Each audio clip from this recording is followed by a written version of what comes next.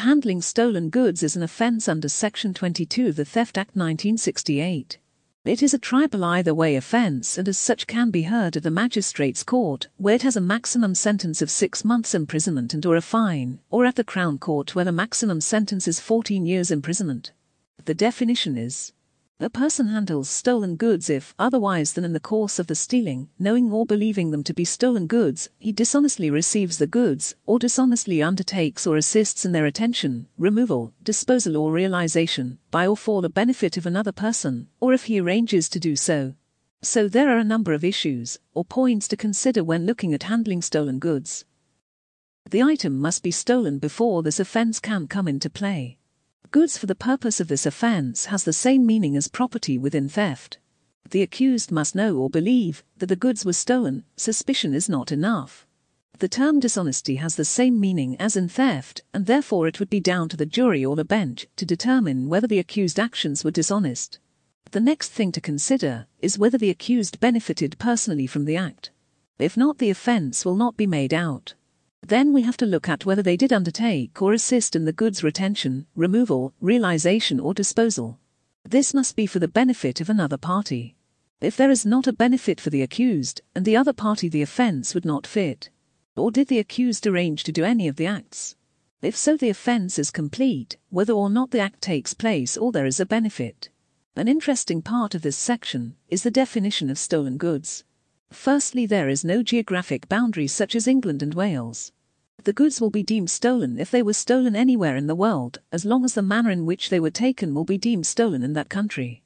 So if Aladdin decided to take those jewels from the cave in Arabia, which we all know he stole, he sells them to an unscrupulous jeweler in Hatton Garden who knew they were stolen, then the jeweler has committed the offence of handling stolen goods, even though the jewelry came from outside the UK.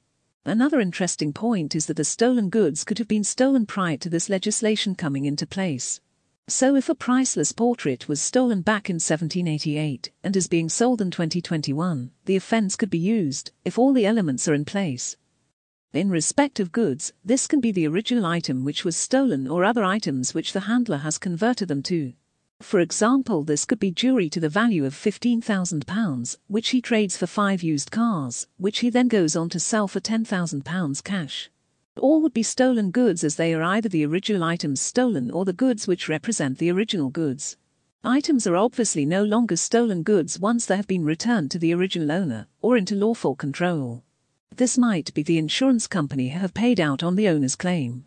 Items obtained by blackmail or fraud under the Fraud Act 2006 will be considered stolen goods. Beware that stolen goods can also be a wrongful credit being withdrawn from a bank account. So if £15 million suddenly lands in your account, don't rush to the cash point, just call the bank. As withdrawing the cash could be an act of handling stolen goods. Just call the bank, potentially your account could be being used by criminals to clean their cash. Let the bank deal with them.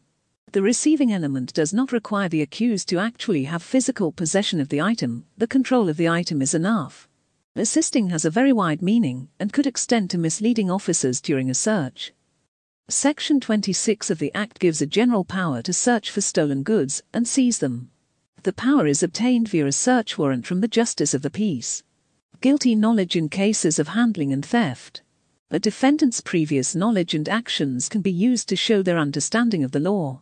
So under Section 27(3) a defendant will be taken to either know or believe that goods which they either have in their possession or have undertaken or assisted in their retention, removal, disposal or realization of are stolen if they have within 5 years of the offence charged been convicted of either theft or handling stolen goods, and in the last 12 months before the offence charged they have either been found in possession of stolen goods, or they undertook or assisted in the retention, removal, disposal or realization of stolen goods.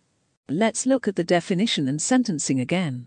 A person handles stolen goods if, otherwise than in the course of the stealing, knowing or believing them to be stolen goods, he dishonestly receives the goods, or dishonestly undertakes or assists in their retention, removal, disposal or realization, by or for the benefit of another person, or if he arranges to do so.